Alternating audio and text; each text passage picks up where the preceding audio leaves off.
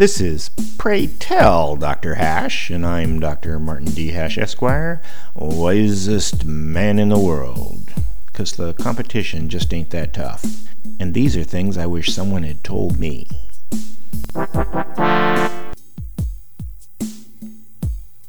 Today's topic, yellow journalism.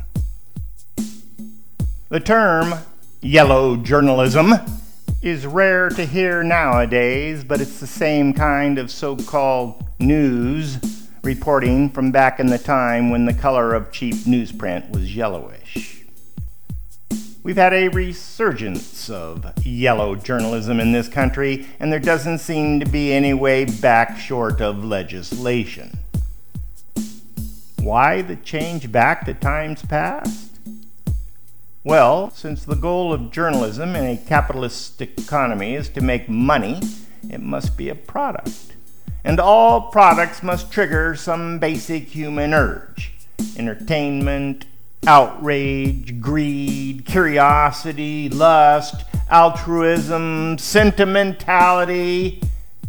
And news was no different when newspapers started out, and stayed like that for most of their history.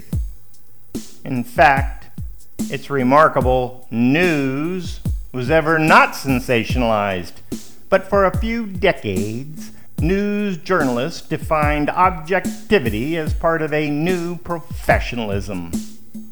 It worked as long as all news outlets voluntarily followed the spirit of the concept, but when violating it led to them dominating the market and even controlling politics, all restraint was lifted and news sunk back into the tabloid pit.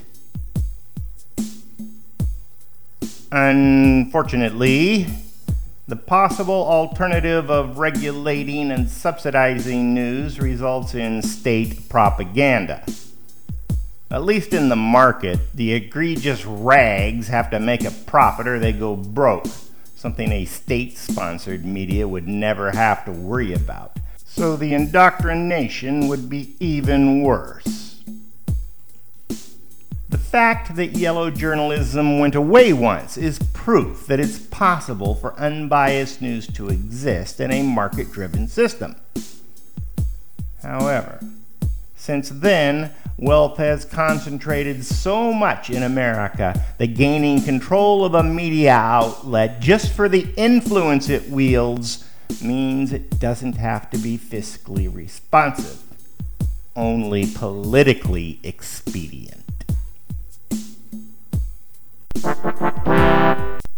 For more, see my website at martinhash.com.